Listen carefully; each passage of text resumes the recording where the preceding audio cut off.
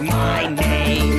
Hello and welcome to You Are Not Alone. You Are Not Alone is a one-with-one horror actual play podcast. I'm Blaine, your host and RPG-loving friend.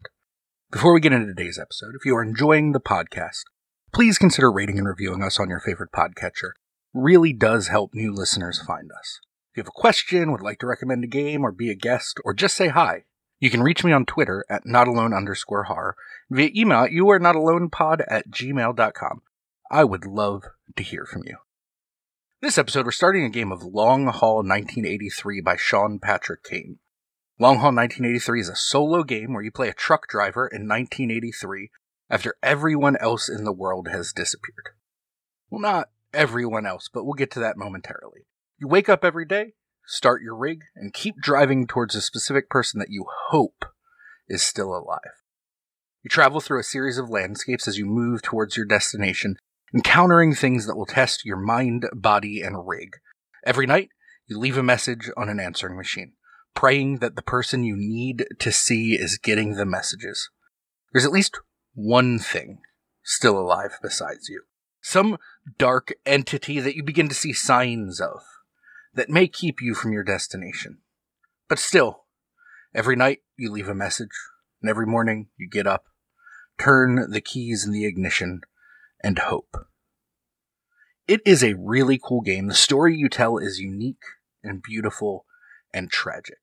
Like I said, it's normally a solo journaling game, but Sean has joined me to act as the voice of the book and guide me through it. This game features heavy themes of isolation. While not directly about a pandemic, it was inspired by the pandemic, and also features some harm to wild animals by the environment, not by people. So if these things bother you, please be careful going forward. With all that said, let's start our long haul.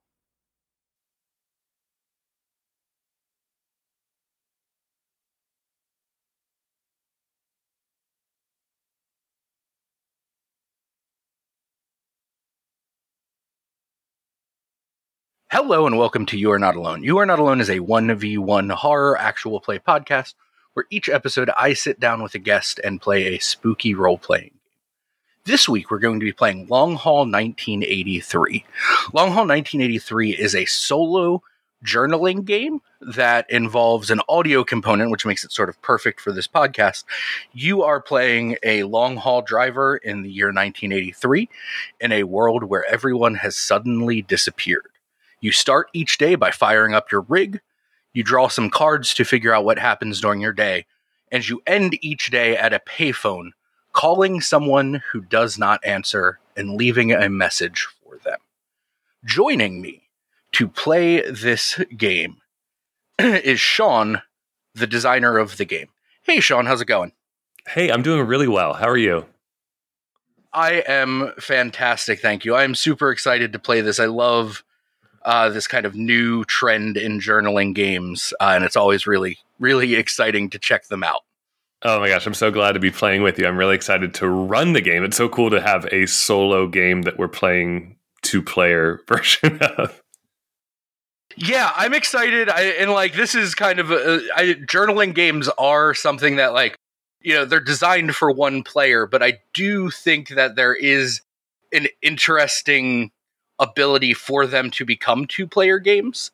Definitely. In the way that we're kind of play today, where you were kind of going to guide me through the stuff that normally I would draw and manage myself if I were playing this solo, and take on kind of like a limited MC role. Absolutely, right? Incorporate a little of that game as conversation mode, right? Yeah, I'm really excited to see how it plays out. But before we do that, why don't you tell folks a little bit about who you are, what you do, and where on the great wide interwebs they can find you. Wonderful. Thank you so much. So my name is Sean. I use he, him, and they, them pronouns. My full name is Sean Patrick Kane, and I often publish either under that or my initials, SPC. I have published a few games over the last year. Long Haul 1983 being the biggest and best of all. You can find my work on itch. My website is very simple. It's my initials, spc.itch.io. And if you're interested in any of getting my games in physical format, you can reach out to my shop at shop.seanpatrickkane.com. I also work as an educator, a writer, and a visual artist focusing on analog photography and video work and installation. That's awesome. That is a whole lot of stuff. Yeah. All very cool stuff though. Yeah, Long Haul 1983, like everything about it is awesome, but it is a very beautiful book too. Like I'm excited to print a copy out to have like a physical version of this. Cuz it's really nice looking. Well, it's so convenient that you bring that up because actually we are currently taking pre-orders for the physical print run of Long Haul 1983. It actually starts shipping next month. Well, then I guess I won't have to make my own copy. I will be ordering a copy from you. But it is just in like, I love Itch, and there is a lot of awesome stuff on Itch. But some of the stuff you get on Itch looks homemade, which isn't bad. But this book is just like looking through the PDF. It is gorgeous. Well, I really appreciate that. I did take a lot of time. This is a book that I worked on for about a year, almost not maybe to the day, but to the month. And I really wanted to make it something that, because it's a solo game, because people are just going to be, in my imagination, just sitting in a quiet room, just staring at it and thinking a lot, that I really wanted to make it something that was not only readable, but also kind of evocative and lovely and like a nice thing to look at, because it's just going to be you in the book. Right? Yeah, that is a good point. There's something about that kind of closeness that, like, in the photography is really stunning. And I do feel like it has prepared me properly for what I am in store for. That's wonderful. So yeah, I guess let's tell folks a little bit more about Long Haul 1983. I gave in the intro a short little elevator pitch, but tell us a little bit more about the game itself. Absolutely. And I'll steer this in the direction of your kind of mission on this podcast, which is all about like exploring fears. And this is definitely a game that came out of that. This is kind of my pandemic year project. And during the most of 2020, my partner and I were actually living on the road, very isolated, in a tiny 14-foot vintage camper. It initially had been a really awesome celebratory 6-month cross-the-country trip. It became something very different after the pandemic hit, as we kind of packed up our stuff in California and made our way cross-country back to our families on the East Coast. But that definitely played a huge part in this game about isolation and being on the road and being pursued by a threat that you don't quite understand, but is always in the back of your mind. So that was kind of, I'm not sure if that's the origin story, but that was definitely a driving force in the design. I'm also really interested in games that explore settings or ideas or contexts that we don't see very often, right? So I love high action role-playing games. I love crunchy mechanical games. I love, being a vampire hunter in a city driven with blood and revenge. But as a writer, I like those kind of off the beaten path stories. And so the idea for me of setting this game in a very specific, somewhat historical, somewhat intangible time period to really lean into the trappings of that and to think about all the ways we could kind of think about how can you make the story of one person alone driving a truck into a game was a really fascinating experiment for me. And I really tried hard to think about all of those, both mechanical elements, but also just from the photography to the layout to the style. There's more kind of loose atmospheric elements that could combine into something that felt a little different than the other solo games that I've been playing. I think you do a really good job of keeping everything's sort of just nebulous enough that the player and what the player brings to the game are really relevant, while not just kind of setting someone free on the open road with no constraints. Yeah, I think that's really really tricky balancing act. And I think everyone who's written a solo game threads that needle in a different way. But yeah, I feel like, kind of like what we were talking about with just the player and the book, right? The book is both the rules and your GM and your kind of creative writing coach, for lack of a better word. And so there is definitely a dance around how much you want to provide the player and how much you want to let the player define. And that in Long Haul 1983 takes the form of everything from, creating a non-geographical map of the kind of route you take back to this very important destination to literally defining the threat that's going to pursue you, which can radically change the genre of the story you tell. Yeah, it can take it from anything from like a slasher film to an eldritch horror story, depending on what the threat is. Totally. I had one playtester who their playthrough, they were just being pursued by kind of a shadowy form of their own consciousness. And so it became this almost not necessarily realistic, but certainly not supernatural kind of psychological thriller and examination of self. And so I love seeing the way those things get shaped by each individual player and what they bring. I think that's a really magical part of playing a solitaire game. Yeah, it is. It's really cool. The thought of being pursued by like a shadowy version of myself is, I like horror, but that person is a bold player because I don't think I could. That is my day-to-day life so much that like I don't need to play a game that creates that scenario. I am with you on that. Made manifest. So yeah, I am super psyched to try this out. I think one of the things I really like, and I've played solo games for podcasts before, and it's always kind of interesting to me trying to turn like the artifact you get at the end of a solitaire game into a podcast. And so I really love that this game has an audio component where like each day ends with you recording this message. And I like that both as like, I think that's a really cool physical artifact to have, or I guess digital artifact to have at the end of the play session, but it also works really well for podcasting. It does indeed. And I know that wasn't like a very obvious, like the marketing aspect of this I stumbled into way late. I was just being like, I'm not naturally someone who wants to sit down with pen and paper all the time.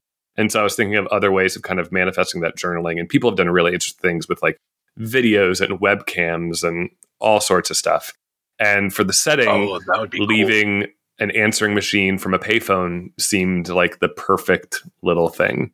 And it also keeps the narration loose, right? You can kind of wing it and improv as you speak, which is a little harder to do, or at least takes a different shape when you're writing. Yeah, it is interesting. Like that spoken element is interesting. One of my all-time favorite games is 10 Candles. Yes.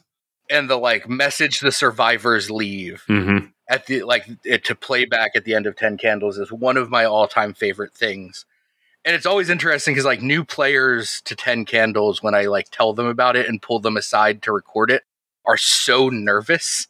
Yep. And I'm like, no, like don't plan it out, don't script it. Just like think like, what would your character say in this moment? Like you know you're probably going to die, and there is someone out there you want to know something. Just say it. Yeah. And like once that is out there, like it's amazing how well that helps people inhabit their characters. Yeah, it's almost foolproof. It feels like a really great trick. Have you played Alice is Missing? I have not yet. I have a copy of it sitting right next to me. Great. And I am so excited to try it at some point. Yeah, I've gotten really good at running it through Discord, and so if you ever want to play it, let me know. But yeah, that has a similar mechanic where at the very beginning when you establish your characters, you leave a very mundane message, and then at the end of the game, as you're listening to the music kind of sweep through your soul, and you've had this really climactic ending, one by one, you play back those voicemails, and oof, that hits hard every time. Oh, so good. Yeah, that is like the soul-crushing 10 Candles ending where like you're sitting there in a completely dark room and you just hit play and everyone sits there in silence. And there's always one person who makes like just the jokiest recording. And then there's always one person who is like weirdly prescient in a way that they never realized they were going to be prescient and like says something that like when you're like, none of us knew that was like what was coming in this game. But the fact that that was their final message is like so powerful.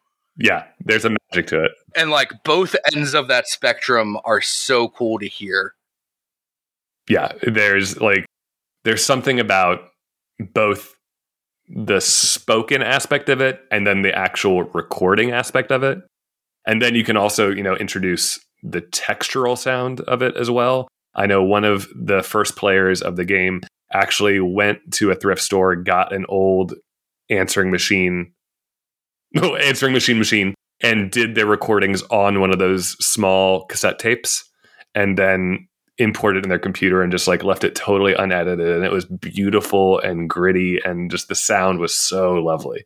Oh, that is awesome. That makes me want to go to a thrift store as soon as humanly possible. I'm sure every thrift store out there probably has just a stack of answering machines. Oh yeah. Awesome. So let's get started, I guess, with the play. I guess you've done this quite a bit as far as I'm seeing, or you've done this before. I have. So how do you want to get started as far as introducing our story here? So because the game the game book is kind of written to be taking you through the setup and kind of introducing you to that first day on the road and moving from there, I thought what we would do is just kind of work through that setup, focusing on the narrative elements of it.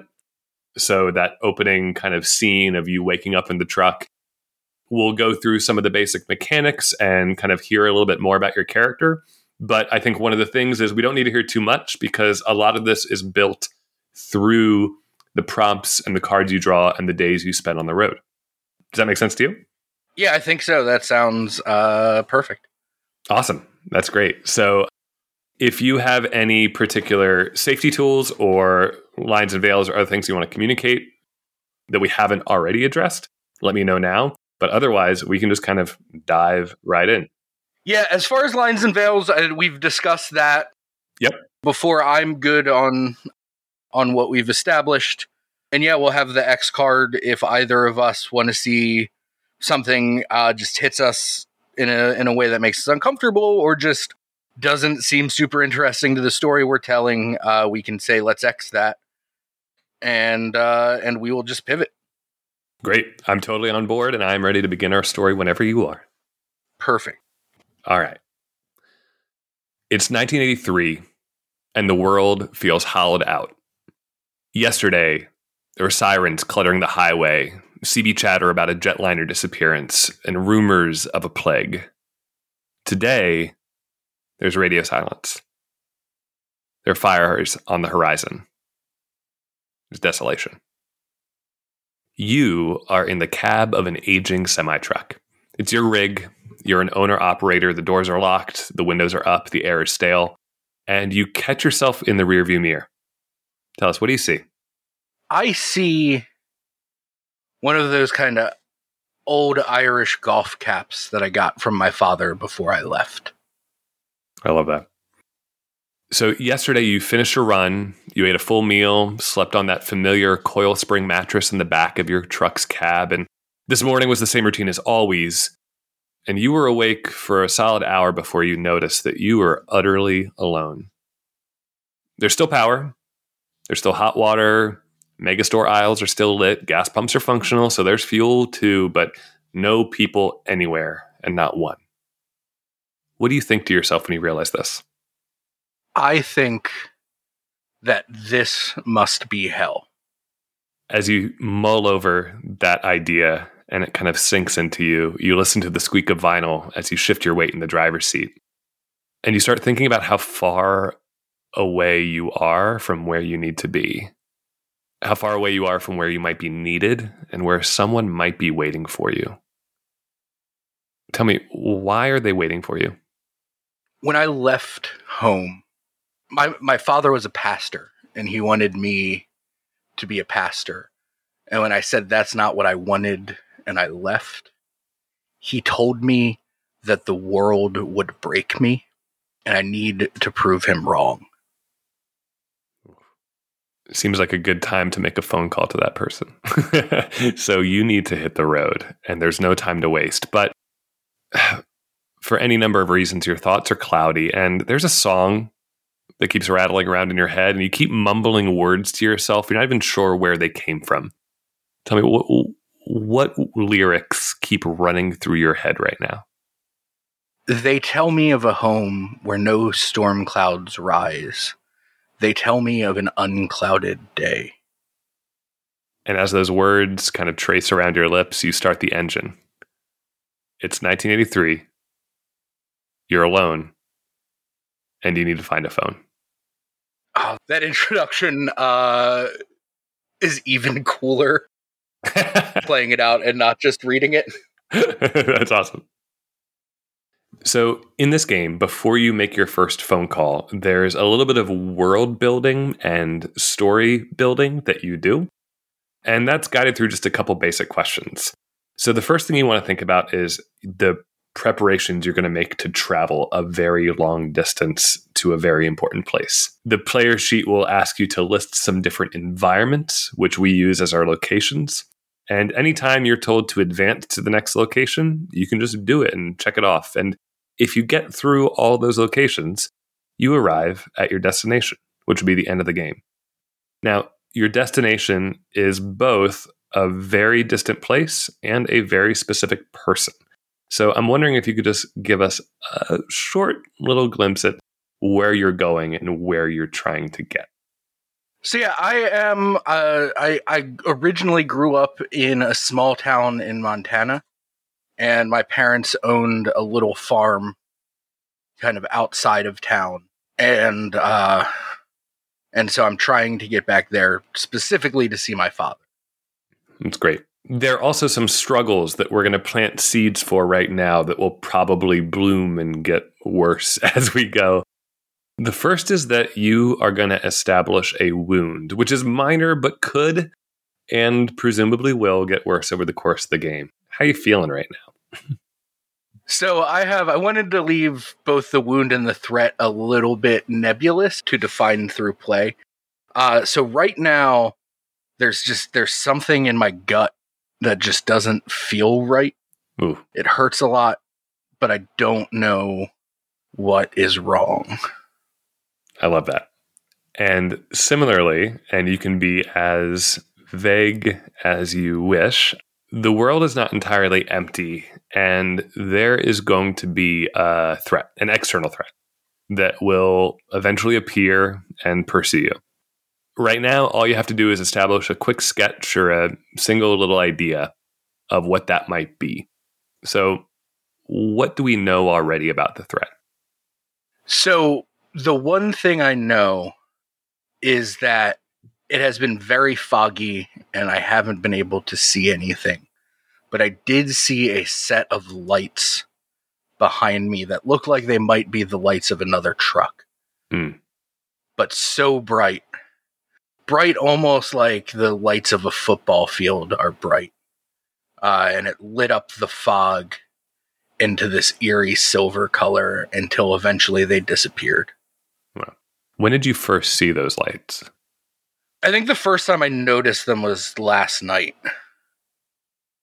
I don't know if maybe I've been distracted by the pain in my stomach. So they may have been following me for a while, but we shall see. So in this game, you have 3 basic stats that are body, mind, and rig. Body represents your physical health and your strength. Mind represents your spirit and your hope and your kind of clarity. And rig represents the condition of the truck you drive. And these stats all share a single pool of 4 dice that you'll be rolling and crossing your fingers, keeping. But when you fail a roll, you are going to lose 1 die from that pool. And when you lose your last die, the journey ends and we finish the game. You also have the opportunity to advance a stat to make those rolls a little easier. Which stat did you choose to advance as we start? I chose to advance rig. I think that like right before my last drive, I got my rig tuned up, and I have not necessarily been in the best place physically or mentally, so I think my rig is in much better shape than I am. Yeah. Is that tune-up something that you do regularly or religiously, or was it kind of a spur-of-the-moment thing for you? I think it's something that I do pretty regularly. My relationship with my father has not been great, but if there's one thing that he taught me that I still hold true to, it's take care of your tools, and your tools will take care of you.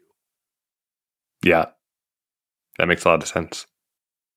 So that's it. And we are ready for you to make your first call before you hit that road and start your long journey back to that farmhouse. The game provides you with a kind of a rough outline of the talking points in this call, but as always, you can keep it as loose and as rambly as you like. Whatever you think fits the tone and the moment that your character's in, that works for me. And then when you're done, you'll say goodbye, you'll end the call, and we'll hit the road. Perfect.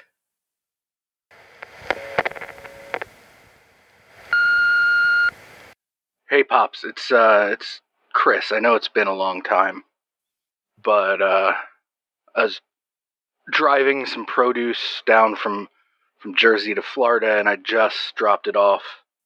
And it's foggy. The fog is thick like it used to be in the spring when the thaw hit on the farm. And I was thinking of you. And I noticed everyone's gone, and I don't know you wanted me to cling to the faith like you did, but it never sat with me, but goddamn if this doesn't seem like the rapture. I don't know, that sounds crazy, but what else could it be? I don't know if you're one of the ones that's gone, but I'm going to get in the truck and I'm going to drive there. I'm going to see you and Mom. And I'm going to show you that the world didn't break me. I saw some lights following me, and I don't know what that's about, but God willing and the creek don't rise, I'm going to be there in a couple days. Goodbye, Pops. God willing and the creek don't rise. I love that. So now we begin our journey. And this is where the game really, where the rubber meets the road, so to speak. Every day begins with you starting the engine, which is done with a roll of the dice, which has no consequence of failing. But because the rig is part of you, you'll notice that as that dice pool starts to diminish, you're going to have some trouble starting that engine in the morning. Mm. You'll then hit the road, and in the game, that will be done by us drawing a number of cards and responding to the prompts that they invite to kind of build out our story. Sometimes those cards will also ask you to make rolls based on one of your 3 stats, body, mind, and rig. And depending on whether you fail or succeed, that will kind of build into other consequences later on. And then we'll stop the drive for the day and we'll make the call. And just like the call you just made, you can use the prompts as kind of the highlights of the day. But as a reminder, you've been driving for hours and hours. And so there's lots of space for you, the player, to kind of build out the story, share theories and conspiracies, develop your character, anything you like with those calls. That'll be kind of how we tell and record the story that we make together. Perfect. So, before we hit the road, any questions? I think I'm good to go. I am good to try and get that engine started. All right. So we will dig right in. Go ahead and make that engine roll. Let me know how it goes. All right. That's a 0, so that's at least an all right start. That's right. As long as it's not a negative result, it works. So you start the engine the first time, right? Take a moment to consider the reassuring rumble of that rig that you've taken such good care of. And you get ready to hit the road. But before you do, you decide to commemorate this occasion, maybe through a form of ritual. You reach into the cab of the truck and grab an almost empty can of spray paint. And you decide to spray paint some word or symbol or icon right onto the hood of your rig. I'd love to know, what does that look like and what is its message for you? I think it is a cross. And I think that, again, like I don't share the same faith that my family has. But I think in this moment, it seems so much like this is like those stories I heard growing up about the rapture, that it is, I don't think it's comforting, but I think it makes me feel protected. As you finish spraying it, the heat from the now rumbling engine kind of meets that spray paint, and you get a kind of hit of these very chemically fumes. And as you climb your way back into the cab, you look back at that cross that you spray painted over the hood of your rig, and you notice that from the driver's seat, it's upside down. And that isn't the best omen to start your day, but you decide to go ahead with it. You start your car driving through the fog, and as dense and as thick and as wet as that fog is, even through it, you can see what you've been seeing all morning, which is traces of fire on the horizon. And as you drive down the first long empty stretch of highway, you notice that the fires seem to be getting a little closer, right? They seem to be getting a little more clear through that veil of the fog, and smoke from those fires really starts taking over the road. And no matter what you do, running the AC, opening the windows, closing the windows, you start feeling dizzy and nauseous and disoriented. What I'd like you to do is tell us, what does that smoke smell like? What does it remind you of? And then when you're done, make a body roll to see how hard that disorienting smell hits you. Okay. So I think it is this sort of gruesome moment where when I first smell it, it smells like the barbecues that we used to have back home. And there is like a moment of like, oh, that smells good. And then there's kind of a remembrance of like, that is the smell of meat on a fire. That's great. And that was actually going to be my question. I was like, is that the charcoal smell or the flesh smell? It is, it's not great. And as that smell kind of drifts up your nostrils and that memory hits you fully, right? You feel sick. Go ahead and make a body roll. All right. And so my body is not advanced, so I'm taking the top 3. That's right. So that is plus blank and minus, so another 0. That's good enough, right? In long haul, you really just are hoping for not a failure. And so your journey continues. And later on in the day, after a couple more hours of kind of empty, mundane driving, you catch yourself because you realize that you've been interrupting the silence of your own cab. You have been muttering some strange short phrase over and over and over again. It kind of shocks you when you realize what your mouth has been doing. My question to you is, what is that phrase? And is this the kind of thing that might be a helpful mantra, or is this an unhealthy compulsion that is bubbling up? That is a good question. What is more interesting, a helpful mantra or a troubling phrase? I mean, I think either way, the fact that you've just caught yourself muttering this repetitively isn't a great sign. Yeah. I think what it is with the fire and this idea of, like, is this the rapture? And this, like, truck that may be following me. I find myself saying an old Bible verse. And it's rather fear him who can destroy both soul and body in hell. Do you remember when you first heard that verse? I think it might have been when, like, my fracture with my parents' faith really started.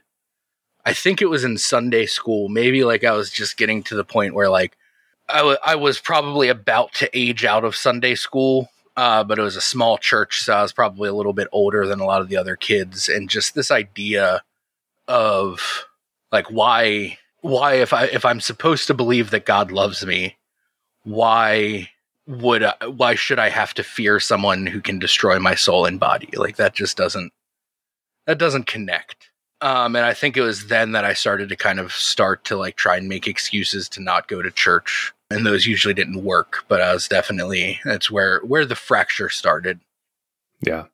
Who was more resistant to you not going to church? Was it mom or dad? It was that my dad was definitely the one who, like, I mean, he was the pastor, so his whole family had to be there. They had to be immaculate head to toe. I get the feeling that my mom wasn't as much interested in it, but she did it for my father's sake. Mm-hmm. Yeah. So as you think back to that moment and visualize that fracture, you see that you've been driving for many hours today. In this game, after we've drawn 3 cards, you can always stop for the day, make the call, and start again. If you have drawn a spade, which in this game represents your journey on the road, then that also means that at the end of the day, you get to advance to the next location. I can tell you that you have drawn 3 cards, but they have been everything but a road card. You've gotten a rig, of course. You've gotten a body, you've gotten a mind. So my question to you is, would you like to keep driving? There are risks and rewards to this, obviously. A wise man would probably stop for the night. It's a big butt coming there. But I think with everything going on, I think I am going to keep driving for a little bit more. Like, I want to put as much road as possible under tire before I go to sleep. Absolutely. So you keep on pushing. And that was actually a pretty great move. You start making sense of the road. You feel like you've been offered a gift of foresight.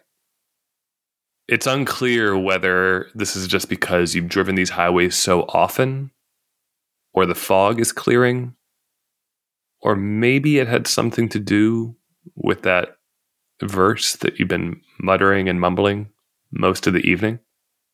But the road is making sense to you, which means that the next time we reveal a card that shows the threat pursuing you, we're going to just throw that threat card right back into the deck and shuffle it up. And you'll be able to use your understanding of the road to avoid that threat temporarily. Nice. Well, that's a nice little perk. So with that, would you like to keep driving or stop for the night? I think I'm going to draw at least one more card. I think that I think that with the road making sense, like, it feels good to be on the road, and I don't think I want to stop right this moment. So you keep pushing, and the dusk turns into a dark night. With the fog still everywhere, it is as starless as can be, and you see your headlights kind of cutting through that gray, sometimes illuminated by the fires that are still on the horizon. It's quiet for a long time. You hear the rumble of your tires on the road, steady. And then, out of nowhere, your CB radio sputters to life. And unclear voices fill your rig's cabin. They're not totally clear. Those voices aren't totally distinguishable. What I want to know is, what do you hear? And what do you make out coming from that radio? That is a good question. I think I am, and like with the way that my lights are lighting up the fog, I can still see that cross, and it's upside down, and it's staring at me. And I think that, like, through the sputter of the radio, like, I can't hear any of the voices that are, like, just speaking casually. But I think underneath all of it, there is some, like, low droning music. And I realize after a moment or two that it's the Johnny Cash version of the Old Rugged Cross. And I just, like, every now and then pick up little lines and snippets of the Old Rugged Cross. So, do we stop here or keep on driving? I think this is where I think that spooked me a little bit. Yeah. And I think this is where I pull over for the night. Great.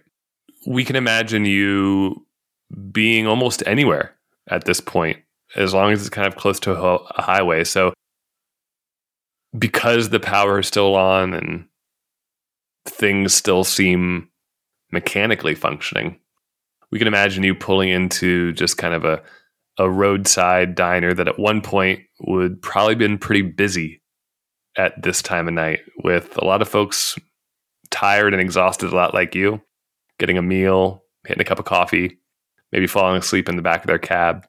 When you pull in, the lights are on, but everything is empty. And you get to totally disregard any of those white lines that signify parking and lanes, and you pull your rig right up to that glowing payphone, and you make the call that ends your day. So at this point, you can reflect and think about what happened on your day, what's changed, what is your character understanding or thinking about now. And then when you're ready, you can go ahead and make that call.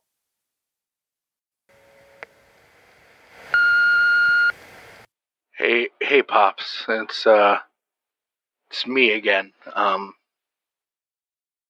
guess I don't expect you to answer, but I hope that you will. This is funny, and this is funny the way that I think maybe Mom might find funny, but you probably won't. But when I started driving towards Montana, I spray painted a cross on the hood of the rig. Figured doesn't mean all that much to me, but it might be some kind of protection. And when I got in and I looked at it, I realized that from where I was looking at it, it was inverted, and it seems like an apt metaphor for our relationship. I don't know, like I said, you probably won't find that very entertaining, but I just wanted to tell you. I just heard the Old Rugged Cross on the radio, and one of the only good memories I have about going to church with you is hearing you sing that song and thinking how much you sounded like Johnny Cash, and I thought that was pretty awesome.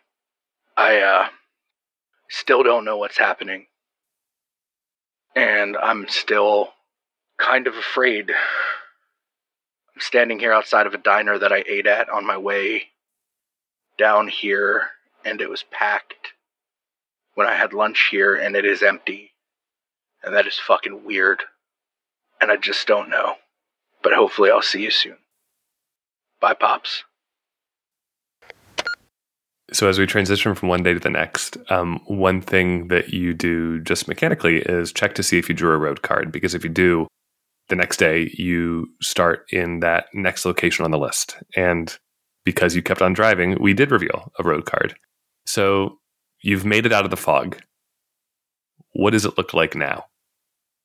I feel like this makes a lot of sense. The next area is... Or the next day, it's like all of the fog has burned away. Ooh. And getting closer to those fires, I guess, that just the oppressive heat of whatever is burning has both burned away the fog and made, imagining I'm somewhere maybe in the like Georgia area. The last thing that Georgia really needs is more heat. Yeah. And so it is just miserably hot. And I would imagine that with that fog dissipating, the roadside smells that you experienced yesterday of those old barbecues are there in kind of like a clarity that weren't there the day before. There's no fog for them to mingle with. Somehow they're just sitting there with the heat as you climb into your truck and turn the keys to start the engine. So go ahead and make that roll. All right, let's see how she does. Of course, this is a roll I made for starting the engine and not for anything else in this game. I just rolled a 4. I love it. Trusty old rig, right? Yeah. And that engine just kicks up right away in a way that feels reassuring to you. And as you pull out from that truck stop, you remember that you keep something stashed beneath the driver's seat. I want to know, what is it? And what is its current value to you, if anything at all? So I think on the day that I left home, I got in an argument with my father, and I stormed out, and I got in my like shitty little Buick, and was getting ready to drive off, and my mom came running out, and she said that she had something that like she understands why I have to leave, and there's something that she wanted me to take. And my immediate reaction was, in all of the anger that I had inside, I assumed it was going to be something like a fucking Bible. And it wasn't. It was a pocket watch that her father had. And trying to think timeline wise, I guess maybe he fought in definitely one of the world wars, maybe World War II. And he had taken this pocket watch overseas with him. And my mom was convinced that it had kept him safe. Do you believe that? I think it's a little hokey. But I think part of the reason I keep it with me is that thought that, like, if business ever went south, I could probably pawn it for some money. Yeah. But business hasn't gone south. And maybe, just maybe, it is a lucky pocket watch. Because business hasn't gone south yet. Well, that is a very beautiful transition, because the next card I pulled up was not only a road card, but an ace, which is always the best card here. And I'm just going to read this straight because I feel the prompt feeds into the story so perfectly. I'm not going to embellish anything. You begin to make sense of the roadways. Is it intuition, experience, or simple luck? Do you believe in a higher power? Oh, that is perfect. I think I heard someone use this phrase once, and I think that it is applicable here. I think I am a lazy atheist. Mm-hmm. where I don't, like I said about the watch, like I don't really believe in a higher power, but I'm still the type of person who like throw a pinch of salt over my shoulder or say a prayer or cross myself. Better safe than sorry. Yeah, in the positions where it seems appropriate, because like I don't think there's anything out there, but like if there is, should probably be careful about like at least don't piss it off. Yeah. Do you feel like it's pissed off right now? It's hard not to. And I guess like, I mean, my rapture theology is not exactly up to snuff, but like even if this is the rapture, the fires and everything seem pretty angry. So with the ace, you immediately advance to the next location. So we can imagine you driving through the road, maybe even kind of every once in a while kind of casually reaching down and patting that watch that you keep under your seat. And that heat changes and shifts. What new environment do you find yourself in? So I think what has been happening is like this fire has been going for a while now. Mm-hmm. And the fire, at least kind of in my immediate area, has kind of gone out just because it doesn't have anything else to consume. And so like I'm still in the south, so it's still like it's not cool, but the temperature is definitely noticeably cooler, and there is just ash and dirt and dust almost as thick as the fog, really, just kind of blowing about the road. And as you make your way through that ash and dust, sometimes even operating the windshield wipers to clear it off, the wipers wipe and suddenly you hit the brakes and you roll to a stop. In front of you is a wounded animal. And for some reason, you decide to get out and remove it from the roadway. My first question to you, just as you step down from that cab, is why are you doing that? I think this is something that I've done a decent amount of, because I think I operate overnight drives a lot. Yeah. And so there are a lot of times where I'm on the road by myself. And if I see an injured animal and the road looks clear, I try to clear it from the road, just because eventually the road's not going to be clear, and getting it out of the road could save someone's life. Definitely.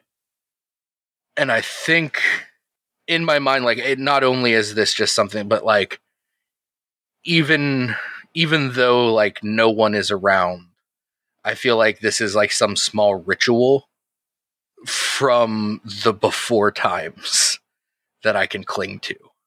Yeah. As strange as it is, there's something normal about doing what you're doing. Yeah. But as you approach the animal, there's something not normal. There's something that strikes you simply as something off about its appearance. Not that it's just hurt.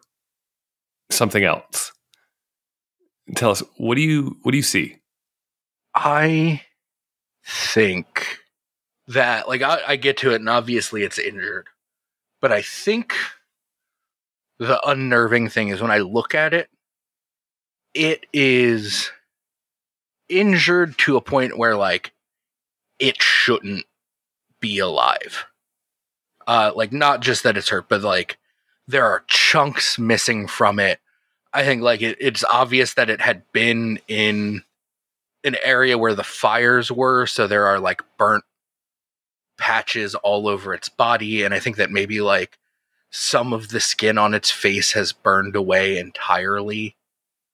And so there's just, like, burnt muscle and skull showing. Yeah.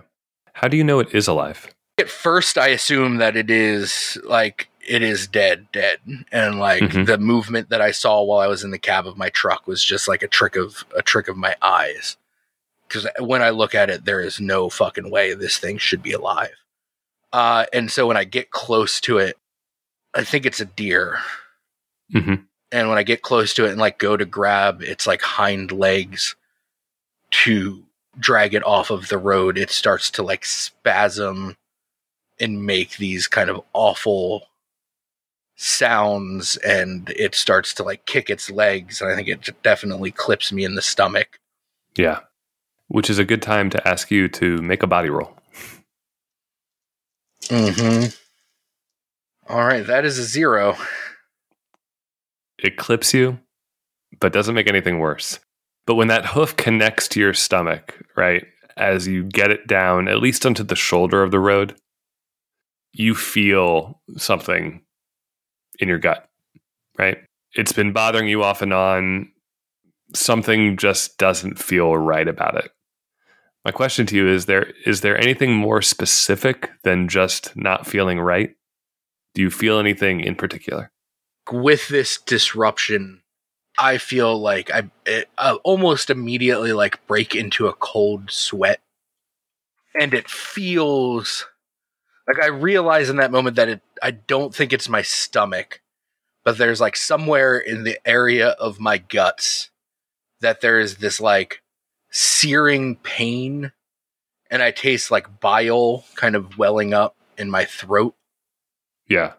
Does it feel like a burning, like a stabbing, like a throbbing, or something else entirely? I think it's like a stabbing, like a sharp stabbing pain.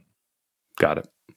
And that sweat just drips down your forehead as you climb back into the rig, knowing that it could have been worse, but, it could have been better. My question to you is, do you keep driving, or is this a good time to pull off the road? I think that I am going to keep driving for a little bit, if only to put some miles between me and whatever that hell beast was. So you keep on driving. The ash and dust thick. It makes it hard to know exactly where the sun is, but it's a lot lower in the sky than it was a few hours ago. And you find yourself trying to tell time mainly by just staring at the odometer in front of you as it ticks away the miles. You're making good time. You are barreling down an empty stretch of highway when you find that you're forced to slow down to a crawl as you maneuver past and, frankly, maneuver over wreckage and debris that could really fuck up your rig. Oh, no. You make your way as slowly as possible over this, trying to be as careful as possible. Your head is kind of leaning out the window, trying to clear shot of where you might be going. And you see something in the piles of debris. What do you catch sight of? I see a person. Oof. And I'm pretty sure that they're dead, and they're burnt to a point where I can't tell anything about them other than that they were at one time a person. And I don't think, at least at this exact moment, anything strange happens with that, but I'm real nervous after that encounter with the deer. Your eyes stay locked on that maybe person as your rig continues to kind of bump and shake over all this wreckage in the roadway. Go ahead and make a rig roll. All right. That is a +1. I'm waiting. The shoe is going to drop at some point. And when it does, things escalate very quickly. So we'll thank every positive roll we have so far. You can hear scraping against the underside of your rig as you make your way over this debris as delicately as possible. And there are some sounds that make you feel very uneasy, but as you move through that pile and back onto the clear road, it seems like everything is intact and running smoothly. But your eyes and your thoughts stay focused on that body that you think you saw in the debris. What's one little detail that you spotted that keeps jumping to the front of your mind as you drive? It was hard to tell because the body was so burned, but I swear that it was smiling. Was that because of the teeth or something else?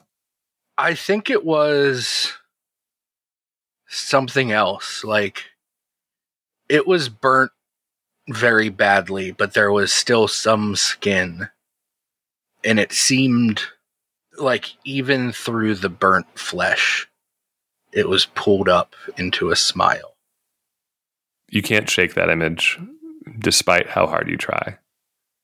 The sun goes down further, and now you're driving through ash that is really just kind of illuminated by the headlights in front of you.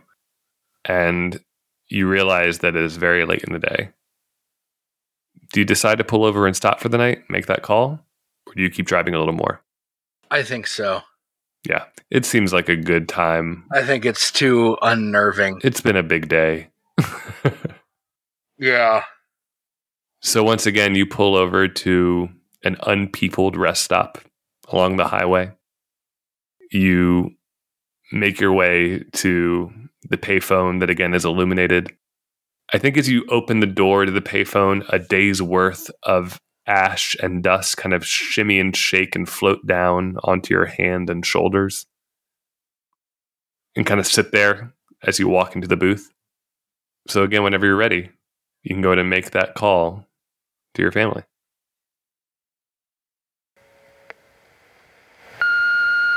Hey, Pops.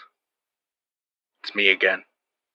I don't know why I feel the need to say that every time, but it just seems right. Do you remember the only time you ever took me hunting?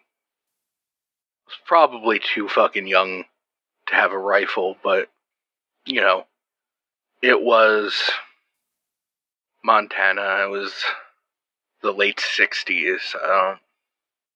Cops weren't going to be coming down and kicking the door in.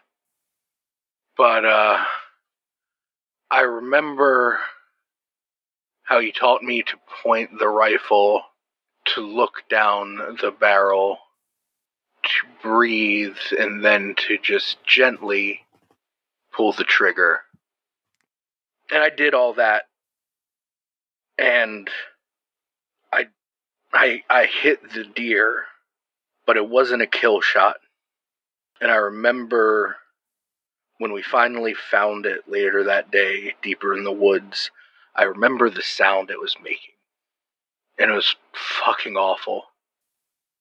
And I never wanted to go hunting again. And I know that disappointed you. I know how much you loved going to hunt with Jake. But I saw a dead deer on the side of the road today, and I thought of that. Oh, and if you are hearing this, I want you to tell Mom thanks for the pocket watch. She'll know what that means, but it's been carrying its weight.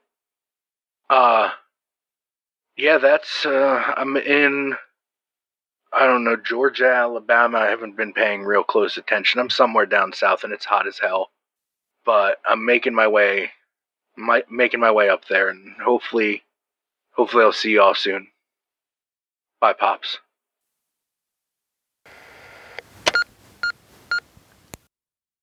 Thank you to Sean for designing such a beautiful game and running it for me, and thank you to you for listening. Our theme song is Everybody Knows My Name by Harley Poe. Thank you to Joe Whiteford for letting us use it. Join us on July 29th for Part 2 of Long Haul 1983. And until then, remember that you are strong, you are beautiful, and you are not alone.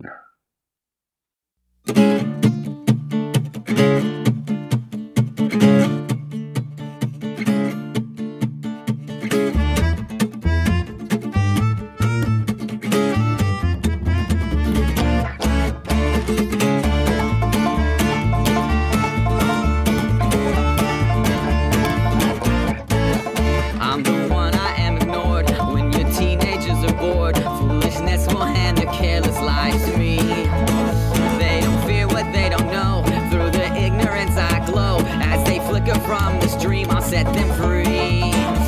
Through cancer and disease, I'll take with me whom I please. No need to run, you can fight and face defeat. Through religion and deceit, and science and conceit, try to stop me, but in the end I can't be beat.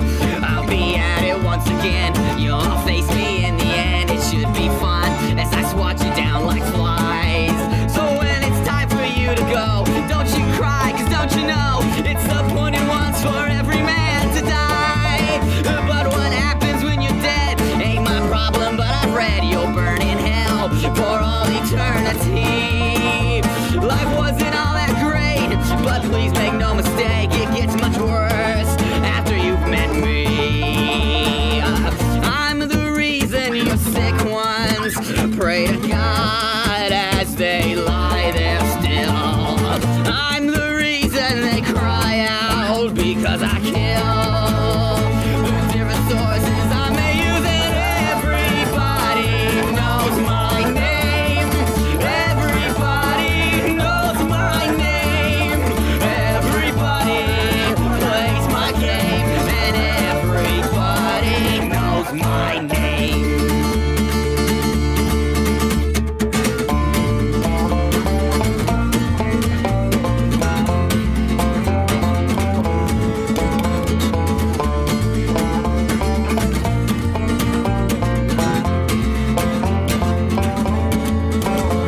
As I close my eyes to die, I will not fear, I will not cry.